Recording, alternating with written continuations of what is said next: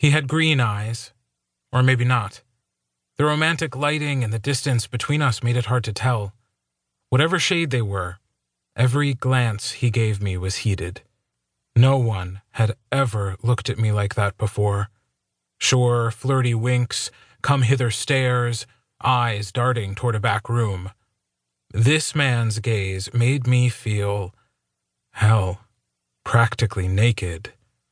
He only looked my way every few minutes. He was hardly staring.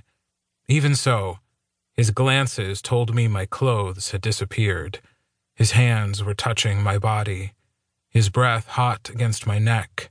His... Good God, Andrew. Go say hi already. I sucked in a gasp and ripped my focus from the man at the bar. He might not have been staring, but I was. I'd also been sitting with a fork full of cake lifted halfway to my mouth. I stuffed it in, praying my blush wasn't visible. But the heat radiating from my cheeks indicated God wasn't listening. A hard nudge on my arm caused me to drop the fork before I could return it to the table. It hit the china plate, which acted like a makeshift gong. Refusing to look and see if the man noticed, I glared at my dad. He simply grinned. Sorry, but seriously, introduce yourself. That man is smoking hot. My mother, sister, brother, and I all groaned. Well, he is. Mom frowned at him. Please don't make a scene. There's no need to ruin Lamont's birthday. Heather gave an identical curl of the lip as our mother. No need to ruin the china either. It's ridiculous how much we have to spend on replacing broken dishes. Dad scoffed. Oh, please. I'm not ruining Lamont's birthday. I'm just trying to help my youngest son find some happiness. His voice lilted playfully. Whether for the night or for the rest of his life, who's to say? He made to stand up from the table. I'm going to ask him if he'd like some cake. My hand darted out on its own accord, and Dad winced a little. I tried to lessen my grip slightly. Dad, sit. He leaned toward me, lowering his voice to a whisper, at least more so. But son, he's gorgeous. Please, Dad, please. He looked back toward the bar, and knowing him, he'd make a break for it and drag me along.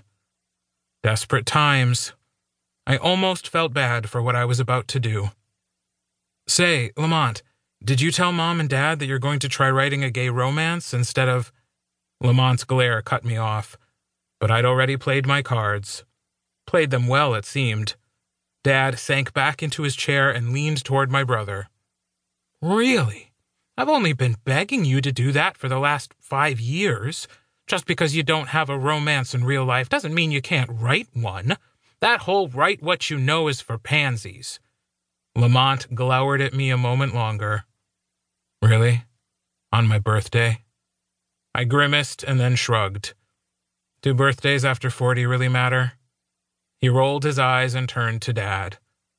I'm not promising, Dad. I only mentioned it offhandedly to Andrew, which was stupid in retrospect. Well, you should do it. The market is growing by... I let their voices fade to a hum in the background, trying to focus anywhere else, on the cake, the chipped china, the ornately carved wood of the Victorian bar. I zeroed in on the man's green gaze again, or his zeroed in on mine. Green. I was pretty sure they were green.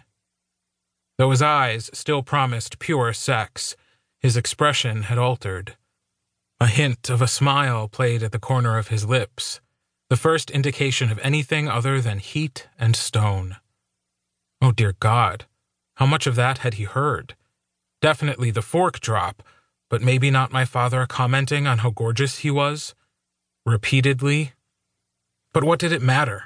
He was gorgeous, and he knew it. Had to.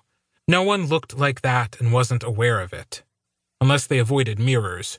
And this man definitely didn't.